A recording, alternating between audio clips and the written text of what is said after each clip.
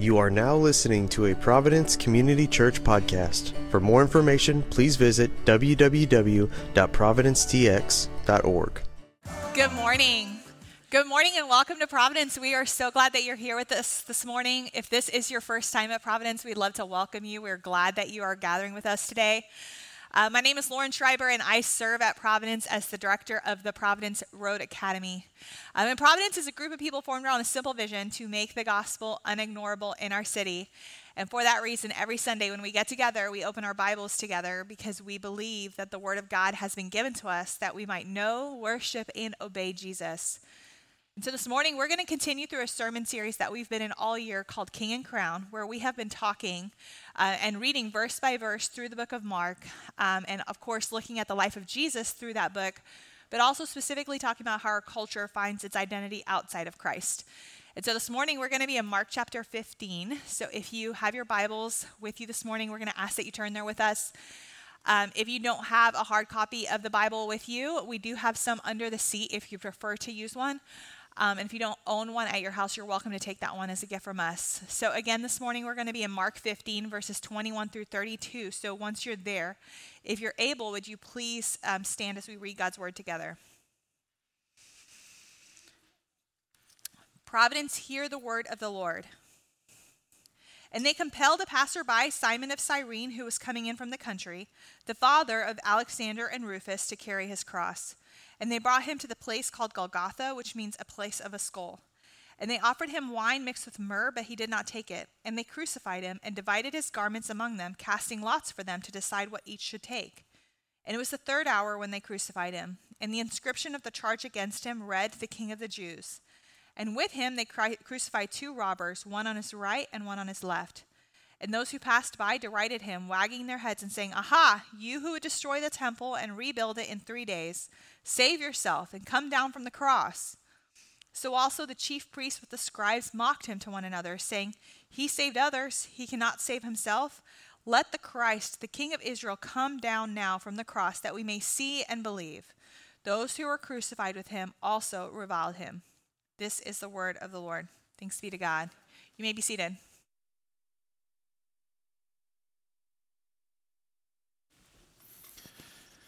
Good morning, everyone. Good morning to you. I want to welcome you to Providence. My name is Kort. I'm one of the pastors here at the church. And if it's your first time, thanks for making us a part of your week. We're glad that you're here. We hope you enjoy yourself with us this morning. We're continuing our work through the book of Mark, and we are kind of coming to the end of the series, and also obviously the end of the book along with it. As Jesus is on his way to the cross, here we see he's going to be crucified. And the crowds are following with him.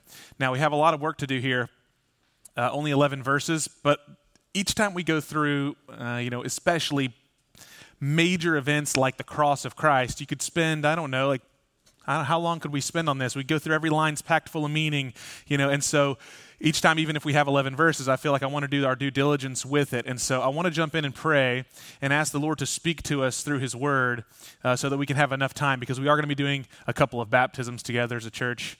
And so I got to do what I never do, which is preach on time. Okay, so let's pray, and then we'll jump right into it if you'll bow your heads. Father, thank you for your word. We are just so grateful, my God, that this morning we're not reliant upon man's wisdom. We're grateful, my God, that you have provided for us in the clarity of your word, revelation from on high. You've revealed yourself, and you have magnified and exalted clearly your Son, the Lord Jesus. And so we do ask, Holy Spirit, would you minister to us through the power of your word now? Meet our needs, we ask. Illuminate to us what we need to see in this passage. And God, I pray even in my frailty, if I fall short of saying the things that I ought to say, I pray that you, my God, would speak to us together, that we might see in your word that which you desire for us to see this morning. And in so doing, that it would produce the 30, the 60, the 100-fold harvest that you have promised in our lives, in our families, and in our church at large. We ask these things in Jesus' good name. Amen. Amen. So we followed last week's text, and if you remember, we talked about the criminal Barabbas particularly, and that the criminal Barabbas is exchanged in a way, for the Lord Jesus. They deny Pilate when he asks, should I release to you the Lord Jesus, the King of the Jews? They say, we don't want anything to do with him. Crucify him, but give us Barabbas. And we talked about how this exchange was illustrative of the great exchange that happened on the cross for all of humankind, that any who would believe upon Christ, that Christ made himself a criminal, was numbered amongst the transgressors, and that we get to go free. As sons and daughters of the Father who had rightly been condemned, we get to go free because Jesus takes on our punishment. Now, we're going to follow the criminal theme here again this morning as Jesus continues to be treated like a criminal, both by the criminals and then poetically, he's crucified, the Bible tells us, between two criminals who have a conversation with Jesus that's important for us to note, and we'll mention that right at the very end of our sermon this morning. Now, I want to focus on the position that this passage presents to us. Just as there were two crowds that were at the trials of Jesus, one was silenced and in many ways silenced by the authorities, namely those who were recording what's happening to Jesus, but aren't able to get really much of any change out of the authorities of the day. This would be like Mary, the mother of Jesus, who's at the foot of the cross, or John, who's at the foot of the cross. There is a small contingency of people who support Christ and love Christ and don't want this to happen. And yet there's the other crowd, which obviously hates Christ. And what the Bible tells us is that there are still two crowds in human history today. We tend to believe that we live in a complex world with many different religious systems, and in some sense that is true. There are a lot of different ideas, but the Bible depicts the spiritual realm in a much different manner. Christ stands at the crux of human history, and every day the Bible tells, or everyone, one day the Bible tells us, will be judged by a single standard, namely, who do you say that Christ is? That question that was posed to Peter and the disciples. How did we respond to the person and work of Jesus Christ? In other words, which crowd do we join? Paul defined these crowds as those who are being saved in one camp and those who are perishing. He described them as those to whom the gospel is the aroma of life on one hand, and those to whom the gospel is the stench of death on the other. Now, we can know which crowd we're a part of on the basis of the object of our faith. Notice I didn't say the quality of our faith, because the quality of your faith and mine is contingent upon a lot of subjective things, like how much sleep did you get last night? You know, how long did it take you to get here, and was there a lot of traffic in this construction-filled town? Did your kids sleep really well, or did they not sleep well? Did they really make you angry this morning? Are they doing well in school, or are they doing, I guess the opposite of well? It's euphemistic. There's a lot of degrees. If you're a parent, you know what I'm talking about. There's a standard of anything that's anything that isn't going to get me a phone call, and then there's all these other things. And our quality of our faith is really contingent as human beings on the basis of how things are going. We see this in the Old Testament, right? When Israel is blessed and redeemed by the Lord, they tend to be on spiritual highs. They find themselves in the wilderness, a little bit hungry. They're ready to stage a coup against Moses. That's us. No, but we can know what crowd we're in, not on the basis of the quality of our faith, but on the object of our faith. What do we say about the Lord Jesus Christ? Who is he? And then secondarily, the legitimacy of that faith is borne forth, Jesus tells us, by the fruit of our lives. You'll know them by their fruits, so the life that we then live. So I want to focus not just on what they're saying, the crowds, but their behaviors as well. And the reason for that is I want to draw conclusions on that basis. What can we surmise from the crowds on the basis of what they're shouting? But also, what about the characters that make their way into this story that are not a part of the crowds, but we're really not sure about them? That's what I want to do. And I want to start with those who cry out, "Crucify him." I'm going to read starting in verse 22, okay? It says, "And they brought him to the place called Golgotha, which means the place of the skull." In case you wondered, if you ever heard Calvary, Christ was crucified on Calvary, that's the Latin version of Golgotha, okay? Calvary equals skull in Latin. Verse 23, "And they offered him wine mixed with myrrh, but he did not take it." This is really interesting because Jesus refuses this concoction here at the beginning of the crucifixion. He later will take the sour wine at the end, and there's really an important reason why. I just want to mention this concoction, wine mixed with myrrh, is a sedative of sorts. It's kind of like taking pain medicine before the cross, and he says he won't do it. Let's continue. And they crucified him and divided his garments among them, casting lots for them to decide what each should take. And it was the third hour when they crucified him, and the inscription of the charge against him read, quote, "The King of the Jews." And with him they crucified two robbers, one on his right and one on his left. And those who passed by derided him, wagging their heads and saying, "Aha, you who would destroy the temple and rebuild it in 3 days, save yourself and come down from the cross." And so also the chief priest with the scribes mocked him one to another, saying, "He saved others, he cannot save himself. Let the Christ, the King of Israel, come down now from the cross, that we may see and we may believe." And those who were crucified with him also reviled him.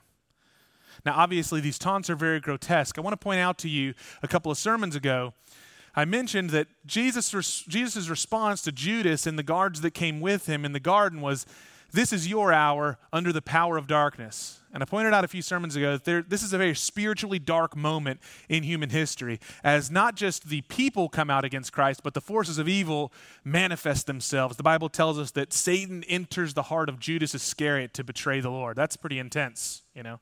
I know it's Halloween time. That's really dark.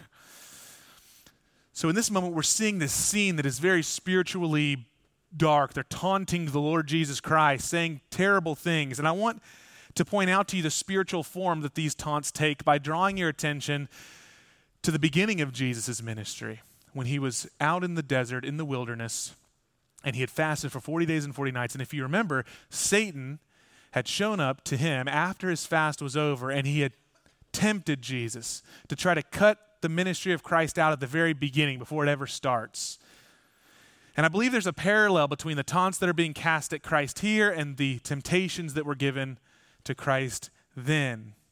For instance, they offer him wine mixed with myrrh. It's something that seems kind and maybe even was, much like Peter, who was trying to do a good thing, saying, "Jesus, you can't go to the cross. I would never let you die." And what did Jesus say? "Get behind me, Satan, for your mind is on the things of the flesh and not on the things of God." You see, even the well-meaning can be used in these moments by spiritual darkness. And so perhaps there's people well-meaning saying, "Jesus, comfort yourself with these drugs. Comfort yourself with this wine mixed with myrrh."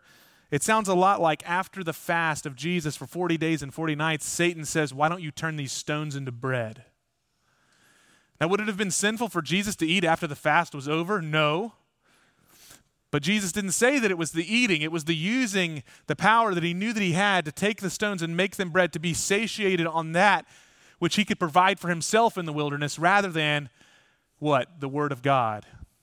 That I eat every word that proceeds out of the mouth of God is what nourishes him. That's what Jesus said.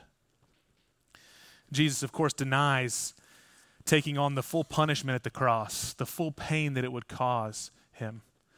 And then the second thing that's said is, "Oh, destroy your temple and you'll raise it up in 3 days. Why don't you do that now? You see, you should just save yourself." Now remember, that should come to mind the second temptation. Satan brings Jesus to the what? Pinnacle of the temple. And he says to him, "If you're to cast yourself down right here in front of all these people, you know legions of angels will catch you. They won't let your foot dash the stone." He quotes the scripture. And then they'll all believe. Here at the cross, they're shouting out at him, "If you just come down from that cross, everyone will believe you. Why don't you just come down here and destroy the temple, raise it in 3 days? You can do this." And then finally, the chief priests and the scribes say, "Christ the King, save yourself, and then we'll believe, then we'll bow down, then we'll see who you really are." And if you remember, Satan's last temptation of Jesus in the wilderness was that if you would but bow down to me, I'll make everyone believe and bow down to you, all the nations, all the kingdoms. All you have to do is bow to me. I point this out because they all cry out for Jesus to save himself. They focus on a sign, just like Satan was seeking to have Christ utilize his power and use a sign in the wilderness. They seek out and they say that they might believe. And now we know this is wicked, of course, because of course they would not believe. They don't even believe when Jesus rises from the dead. 3 days later, Jesus rises from the dead and he reveals himself to like 500 people at once, and they still had nothing to do with it. It's totally dishonest. They had already decided Jesus was not the Messiah that they would accept. He had done many signs, just not ones according to their liking. No, Christ did not choose to utilize the power that he possessed as God in the flesh. Instead, he takes the path of the cross to Calvary. He takes the path of difficulty. He takes the path of death. Now, as the providence of God would have it, though, this is my point, in all this spiritual darkness, As the providence of God would have it, the crowds against Jesus are taunting him. Take your power, prove yourself, give us a sign, and then we'll believe. And all the while, they're blinded to all the signs that are very obvious, that even they themselves are carrying out. They miss that they're becoming a part in a play that they would never have wanted to be. They're saying, show us a sign, then we'll believe, and they themselves are the bad guys. You ever thought about that? You're really, thinking that you're the good guy, you end up being the bad guy in a scenario. That's this situation. I want to read to you Psalm 22, verses 1 through 18. Listen to this. Many of you may have read this before. Some of you may not have. What happens at the crucifixion of Christ is not merely interesting. It's God ordained at every level. It was prophesied. It was prepared. And everything is meticulous. There's no coincidences. I want you to listen to, this is King David, thousands of years before Christ is crucified, and he's writing these things. I want you to think, whether King David knows it or not, pick up on what's happening at this scene and what David says here in this passage. Starting in verse 1, this one should really jump out to you. What did Christ say on the cross? My God, why have you forsaken me? You ever heard a sermon on that passage? This is David saying it thousands of years before. So maybe Jesus is saying on the cross, go back and read what David wrote. This is how it had to have happened. Let's keep on. Why are you so far from saving me from the words of my groaning? Oh my God, I cry by day, but you do not answer. And by night, but I find no rest. And yet you are holy. Sounds like the garden prayer. Enthroned on the praises of Israel. In you our fathers trusted. They trusted and you delivered them. To you they cried and were rescued. In you they trusted and they were not put to shame. Now think about Christ and how he's being treated here. But I am a worm and not a man. Scorned by mankind and despised by the people. All who see me mock me. And they make mouths at me. How about this word? And they wag their heads. That's in the passage, by the way. He trusts in the Lord. Let him deliver him. Let him rescue him, for he delights in him. Those are in quotes because David is saying that's what they taunt him with. Look, he trusts in the Lord. Let the Lord deliver him. Let the Lord rescue him, for he delights in him, right? Yet you are he who took me from the womb. You made me trust you at my mother's breast. On you was I cast from my birth, and from my mother's womb you have been my God. Be not far from me, for trouble is near, and there is none to help. Many bulls encompass me, strong bulls of Bashan, they surround me. They open wide their mouths at me like ravening and roaring lions. I am poured out like water, and all my bones are out of joint. Listen to this. My heart is like wax, it is melted within my breast. My strength is dried up like potsherd. My tongue sticks to my jaws. You lay me in the dust of death. Remember, Jesus gets thirsty on the cross? For dogs encompass me. A company of evildoers encircles me. Listen to this one. They have pierced my hands and feet. I can count all my bones. They stare and gloat over me. They divide my garments among them, and for my clothing they cast lots. Now, why do I read that? I read that because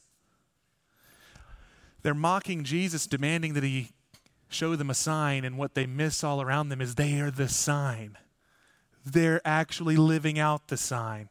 It was written thousands of years before, and not like kind of, sort of.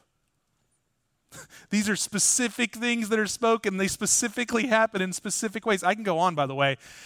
The fact that Jesus is crucified with criminals. Isaiah says that he'd be numbered with the transgressors. They put an inscription over his head that said, "This is the King of the Jews." And then when they questioned him and said, "Hey, don't put that there, say he said it," Pilate says, "No, I'm going to keep what I wrote there." They miss everything that's right in front of them. Now, I mentioned this last week, but it bears repeating. The scene of the cross ties us in knots inwardly, if we read it rightly, for a reason. The reason that this scene kind of ties us in knots is, in one sense, we're Christians. We look at the cross, we call it Good Friday for a reason. What looks like defeat is victory. What's happening here is the very thing that we sing about, because we know that if this not happened, we have no hope. The shed blood of Jesus, we just sang about it because it's through the shed blood of Jesus that we're forgiven. And in that sense, we worship because of Good Friday. On the other hand, we can't help, I don't know about you, but if you watch The Passion of the Christ, we also feel devastated. We feel devastated because this is the Lord, after all. This is Christ our King, the true Messiah. He was treated with such utter contempt. We watch it and we think, how could humankind have acted in this way? I know it's Halloween, so horror movies are kind of, the rage right now. You turn on the TV and they're, you can basically find a horror movie. I'm not a fan of horror movies. I'm not hating on you if you're watching horror movies. You just got to watch out for the demons. Just telling you, all right, that's a fact, all right? Just if you start having dreams at night, I warned you, all right, already ahead of time. It could have been Pet Sematary that you should not have been watching, all right? But do you? But in horror movies, it's a little bit different. Why? Because we watch horror movies and they're very straightforward in this one way. Typically, it's very difficult, nigh impossible, unless you're a psychopath, to look at the slashers in the horror movies and find yourself identifying with them, let's say. Like no one watches Silence of the Lambs and says, well, Hannibal wasn't a terrible guy because he wore people's as a coat. I know we got kids, Nobody thinks like, well, I've had those moments in my life. Nobody says that. And if they do, you're like, we're not having lunch with that. They're not watching my kids. The gospel's different in the way that it messes with us. The gospel is grotesque to us for a different reason. It's that not only is the sin terrible and grotesque like a horror movie, it's familiar to us, and that really unsettles us. You might be saying, well, how is it familiar? I wouldn't have been one of those guys. Well, let me just pose it to you in a different way that might be helpful. Let's say the demand for signs. The demand for signs, what is that in someone's life? To tell God, demand God prove himself to us. Well, have you ever found yourself in such doubt, in such bitterness, in such dire straits in your life that you demanded that God manifest himself to you on your terms to prove that he's real? Anybody else? I know it's church time, so you're like, not me, I've only sung hymns. I'm sure that maybe that might have been you. Or how about this? That you've been angry at God, frustrated at God because he did not act in accordance with the way that you see the world should work. And so you demanded that he change and he be conformed to your image, not that he conform you to his image. Does that sound familiar, more familiar to you? Or how about this? This need for control and familiarity and comforts, that's really at the core of much of what is happening with the chief priests and the scribes. Jesus shows up and he disrupts their corrupt system. They want nothing to do with him. They want to get back to business as usual, business as normal. Let me ask you, have you ever been so unsettled by someone or something in your life that you would be willing to break every rule, every boundary of justice if you could just simply end the chaos or the feeling of discomfort? Anybody? An example of this might be, during Hurricane Harvey, lots of us, got displaced from your home. Do you remember the feeling after okay, even if you're a young person in the room, it was kind of like, oh, fun, I'm staying with my family for 2 or 3 weeks. It's like week 3, you start realizing, I absolutely hate this. Anybody else? I don't like not being in my home. The whole family moves together and it feels like Thanksgiving until Thanksgiving extends. Thanksgiving is fun because it's a day. It's like, what about a week? What about a month? What about a year? And then you start realizing, I love my family, but I don't know if I love them like I should love them, And you'll start doing anything. The contractor comes in and says, we're almost done with your house, but we found some mold, And you're like, hey, could you just paint over it? How much paint would it require to contain this toxic mold? You'll do anything. You'll cut corners. Start figuring out ways that you can get to be alone at your house. You sabotage your family's car or something. You're like, oh man, sorry you got, stuck at the gas station just so you could watch your TV show. How about this one? Mob mentality. We look at mob mentality and we think, I'm not really into that. But listen, have you ever been wrapped up in a moment and said something or done something that you would never have said or done in any reasonable moment if you had the quiet and the time to think about it? Anybody been in that moment? And you might be saying, I'm not really a mob mentality guy. But you could turn on the news and see this. And what we typically think is, I'm not like that. Look how crazy that gets. I could never do that. And here's what I'll tell you. You've done this since you've been very young. All it took was 4 of your bonehead friends in high school to convince you to jump off that thing, and you jumped off of it. You didn't know it was down there. You're just like, let's do it, And in a reasonable moment, all you got to do is get a little bit older, by the way. I realized when I got on the roof a month ago how dangerous being on the roof is. And it's just like all you got to do is get a little bit older and you start like realizing like you should wear different kinds of shoes on the roof. You know, I never thought about that whenever I was younger, just like a barefoot Aboriginal, frolicking on the roof. But now I'm thinking about it. I'm considering it. Of course, mob mentality is easy for us to fall into. You fall into mob mentality when you watch a football game. You tribe up with your teams. Pretty soon, grown men paint their bodies. And you don't even, afterwards, you're looking at yourself in the mirror and you feel the shame. You're like, why? You're not fit, but you're painted and naked in a game. This happens all the time. Now, what's the problem with all of this? Well, namely, the most fundamental problem is the one I mentioned, that we desire God to be conformed in our image, but the Bible tells us, and there's nothing more crystal clear than this, God does not act in the ways that we act. He's not like us in this way. His thoughts are not our thoughts. His ways are not our ways. And so when we begin to demand that God, who manifested himself in the flesh in the person of Christ, act how we expected him to act, say the things we expected him to say, take our side. Remember that man that comes to Jesus and say, tell my brother to share the inheritance with me. And what does Jesus say? Who made me an arbiter over you? Now that, you and I, it would make us offended. I thought I was supposed to come to you to fix my family problems. What about Joshua whenever he shows up and he's about to go into the city and he sees this massive angel who's a warrior and he says, are you against me or for me? And you know what the angel of the Lord says? Neither, I'm for the Lord. God shows up in human history and we should not be shocked that he didn't say things that affirmed our priors. But we can't. We struggle with this. The scene on the road to Calvary is most unsettling, not only because it's tragic, but because of how plausible it is that we could replace those people, those characters, those names with ourselves and not miss a beat, if we're honest. If we're honest, we could say, not Caiaphas, but Kort, and it would make me sick to my stomach, but the fact is that it would be easy to do. Not hard, because it's the human condition.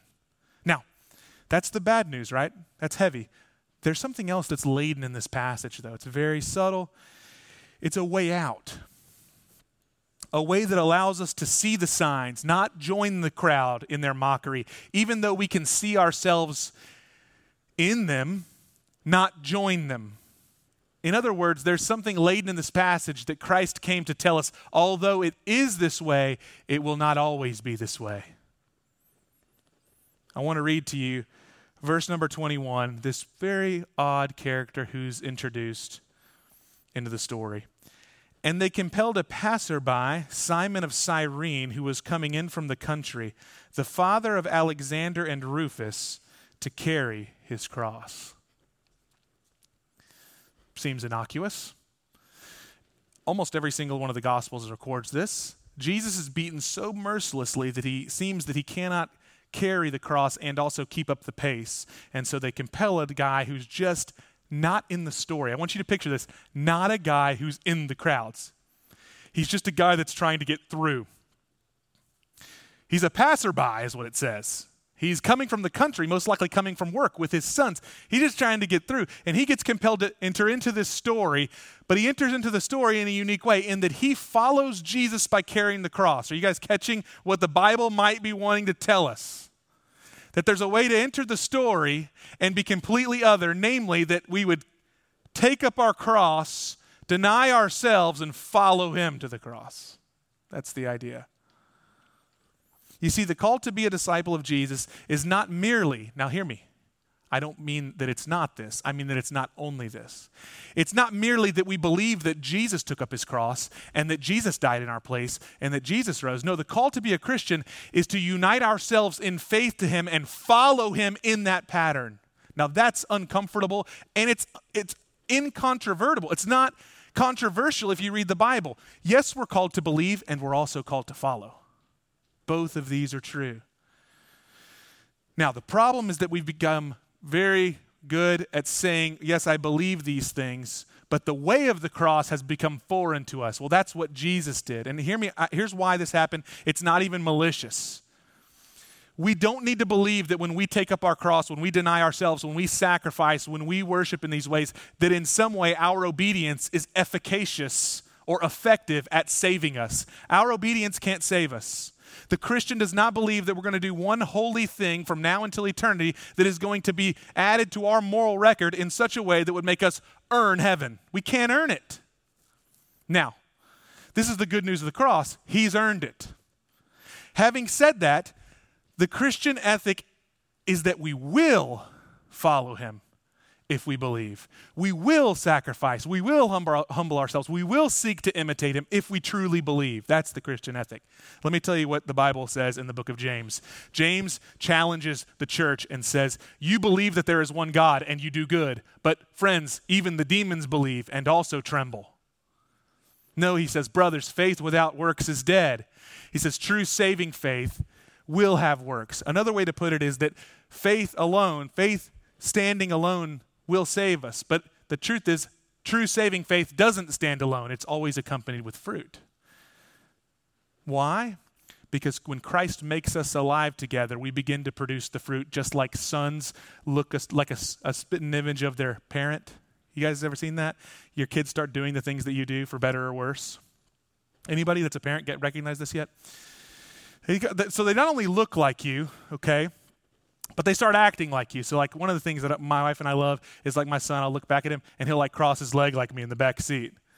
And he does certain facial expressions. He does certain things that look like me. He'll stand. I don't know why I do this, but I do this thing where I'll stand and I'll lean on something and then I cross my foot like this when I'm talking to somebody.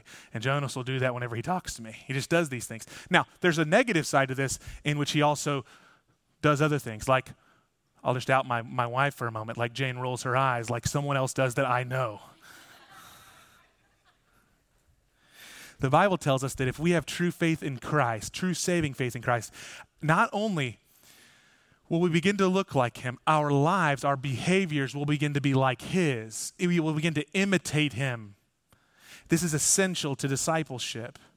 I want you to see this. Simon of Cyrene going about his everyday life, dealing with the same things that you and I deal with on an everyday basis. And then all of a sudden this thing happens to him where he's bid to come and enter into this story. Not as one that mocks Christ, but as one who takes up the cross and follows him. In other words, there's a call that goes out to us. Abandon the trappings of your old life. Just like the disciples. You're not a fisherman anymore, Peter, but now you will be a fisher of men. Abandon the sins that beset you and follow Christ. I saw you under the fig tree, Nathaniel, but now you're mine. Abandon the selfish manner of life that consumes you, that consumes me, and follow Christ, denying yourself and following him. The book of Luke chapter 9, I want you to pick up on this because Jesus spoke of the cross before he ever went to the cross. He said to his disciples, if anyone would follow me and come after me, let him deny himself, take up his cross daily and follow me. That's the call of discipleship. Listen, friends, that was before the disciples even knew the crucifixion was going to be a thing. Jesus is saying, hey, I'm going to go to the cross, but hear me. Everyone who will come after me will also take up the cross. There is no exceptions. If we are to follow the Lord Jesus, it means we follow him into his death. We're going to do baptism in a minute. That is the sign. We follow him into the watery grave, into the death of baptism. We come out into the newness of life again, and our lives will be to the Son of God, is what Paul the Apostle says. So what does it look like? A few practical things, and then I want to close with Luke 23. One is the way of the cross is the way of humility. The way of the cross is the way of humility. In other words, our lives are no longer about us. Friends, your life, if you're in Christ, is no longer about you. You have to die to that. You have to die to that desire for your reputation. And hear me, there's a reason Jesus says daily. Because we can agree right now on Sunday, guess what's going to happen tomorrow morning? Your flesh is going to be alive and well, spry, ready to make it about you. I know because it happens to me every morning, and I'm not even spry, but my flesh is spry. I'm ready to fight. I'm ready to get angry. I'm ready to be offended. My kids the other day ate a chocolate muffin, and I almost killed them. It was my chocolate muffin. I was seriously angry. I was so mad. I went in there, and I looked in there, and I was going to say, if they didn't eat the whole chocolate muffin, I was going to ground them. Because if they wasted half of it and threw it away, I mean, that's so offensive. My flesh is ready to fight from jump when I wake up in the morning. If I don't take up my cross and realize, you know what, like the whole grocery bill like isn't about me. Shocker, right? I'm a grown man. And I notice this in myself. Listen, friends, if you're married in the room, Your flesh is so spry, you'll wake up in the morning and you will be ready to fight your spouse over almost anything. You will be willing to grapple, to wrestle, to fight, to punch, to claw about who's going to be the one that makes the decisions in this marriage. Who's going to be the one that this is all about? Unless both of you admit that it's about neither of you. Now husbands will say, wait, I am the leader. You're the leader in dying. You're the leader in denying. You're the leader in humbling yourself and saying, it's not about me. You start by saying, it's not about us. That's how you lead. Humble yourself under the mighty hand of God, and at the proper time, he will exalt you. Exaltation, true exaltation that comes without humility is absolute folly. It's destruction. If you find yourself exalted, but you have not humbled yourself, friend, the Bible says it's after that kind of pride cometh the fall. Number 2, the way of the cross is the way of sacrifice. Jesus doesn't only say deny yourself. He says take up the cross, the instrument of torture, the instrument of death, the instrument of pain, the instrument of suffering. There's something about the Christian life that intuitively and inextricably has atonement attached to it. Me in your place. I'll use the marriage analogy again. Every time that you wash the dishes for your spouse, it's you in her place or you in his place. He was meant to do this, and I'm doing it for him. And that's a Christian thing. It isn't the thing that you should write down to rip them about later. See, when we start to have lists that we've built up, I do this many times, I do this many times. You've done less times, you are terrible. I rule the roost this week until we redo the count. No, the Christian way is me in your place. How many times? Peter asked that question. How many times should we forgive? 70 times 7. He didn't mean 490. He says until you die. Because that's what Jesus did until he died. Him in our place. How many times? Till he breathed his last. That's the way of the cross. You say, oh, well, if we do this, Kort, if I live like this, then I'll constantly be abused. That's not what the Bible tells us. The Bible tells us that because Jesus did this, God exalted him and gave him a name that is above every name, that at the name of Jesus, every knee will bow, every tongue will confess that he is the Christ. See, the issue is not that you'll be abused. It's that you don't believe God's word, and neither do I. We struggle here. We wrestle here. The reason we don't sacrifice is not because we feel like we're going to get beat up. Yeah, we fear that. You know why we fear that? Because we don't trust that God will defend us and vindicate us and care for us. We don't believe that he'll be the one to exalt us at our job if we would just but follow him in our jobs. And so what do? We get scheming with all the other groups. Let's try to figure out a way that we can politically make me the next promotion rather than saying, I trust Christ. And I will lay down my life and whatever it is that he decides will be best. Or like Paul said, whether it be by life or by death, this will turn out for my deliverance. This is the way of the cross. Finally, the way of the cross is the way of imitation or the way of obedience. Jesus says, deny yourself, take up your cross, and do what? Follow me. You know, we really ripped on the old, in the 90s, we ripped on the fundamentalists because they created the WWJD bracelet. But I'm just saying, it is in the Bible. What would Jesus do? It's kind of important. Now, I'm not saying that what would Jesus do means that if we do that thing in order to be saved, I think maybe we should have 2 bracelets. Maybe one should be like, what has Jesus done? But I'm just saying, if you don't have the what would Jesus do bracelet, then, we kind of live this ethereal life of doing what? Well, making our own plans, having our own ideas, and doing our own thing. That's not the way of Christ. The way of the cross is the way of obedience. It's the way of imitation. My life is lived for the Son of God. That's what Paul said. Or as Jesus said while he lived on the earth, he says, I do the will of my Father. I don't say something unless he tells me to say it. I don't act in a way unless he tells me to act in a way. I follow the will of the Father. We're supposed to imitate Jesus in that we ought to live and act in such a way that if Christ were directly sitting next to us, we would not be ashamed. That's the call of our lives. In summation, there really are just 2 worldviews in this world. The first one you and I were born with. And listen, it's weird, we're born with it, and we got a lot of practice. So we're always constantly trying to uproot this worldview, and here's what it is. The worldview is that the world revolves around you and I. It revolves around us. That reality is supposed to bend to our liking, and everybody else is really just a character in our play. And so they need to get in their spot and say their lines. And we live like that. That's the worldview you and I were born with.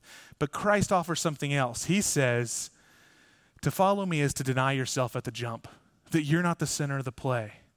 That like Colossians says, that by him and through him and to him were all things made. That everything's about the Lord Jesus Christ and his glory. And if everything is about him and he laid down his life and he chose to be a servant, then friends, you and I better believe we can be servants. The end of the passage tells us in verse number 32, it says, those who were crucified with Christ also reviled him. Now that's half the story. The book of Luke tells us the whole story. Luke chapter 23, 39 through 43. I want to read this to you.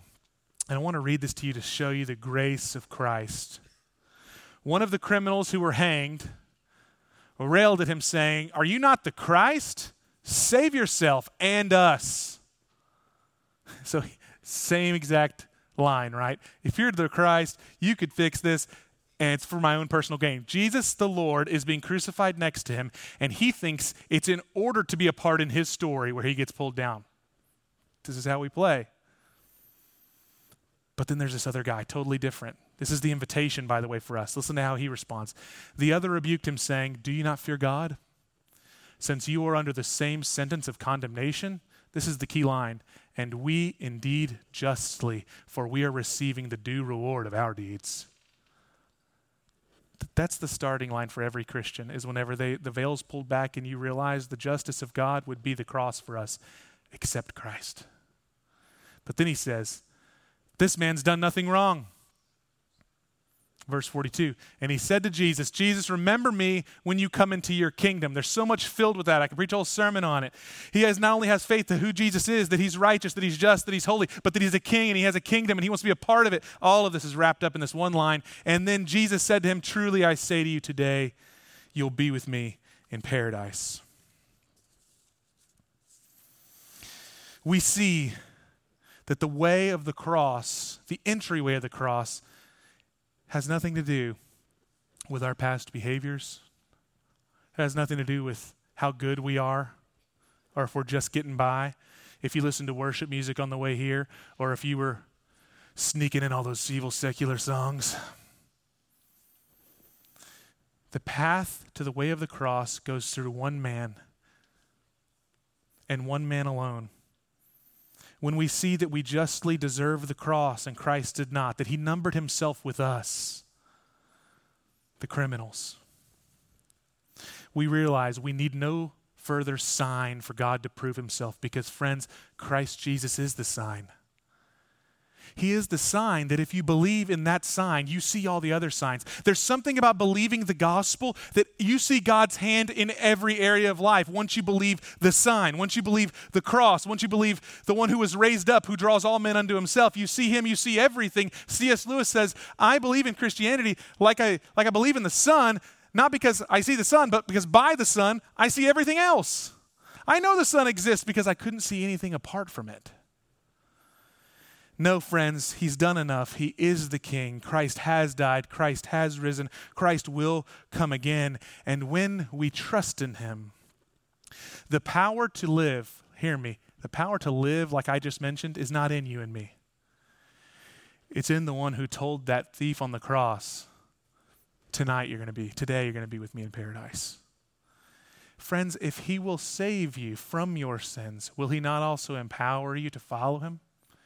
He not only commands us, but he grants what he commands.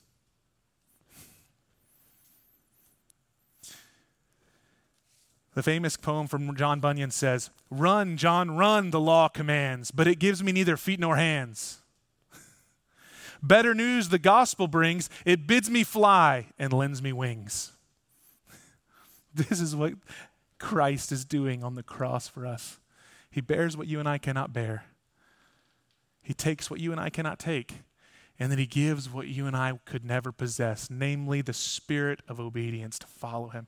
And so I bid you now, if you're a Christian, let us follow him with all of our hearts. If you're not a Christian, receive now the invitation of Jesus Christ into his kingdom. Don't wait. Don't leave out of here. Don't say, no. Trust the Lord Jesus today. is the day of salvation, is what the Bible tells us. Let me pray for us. Father, thank you that we get to celebrate baptisms immediately after this. New life in you. We ask now, give us eyes to see spiritually what's happening in the heavens when we experience these baptisms. Let us celebrate with the angels as we get to experience death to newness of life. And Lord Jesus, for all of us who have been baptized, let this be a reminder of our baptism. Give us zeal to follow you more passionately. Forgive us where we've stumbled, Lord. Forgive us where we've fallen short of the way of the cross. Welcome us back. Thank you that you have welcomed us back. Thank you that you love us. Wrap your arms around someone that's weak right now.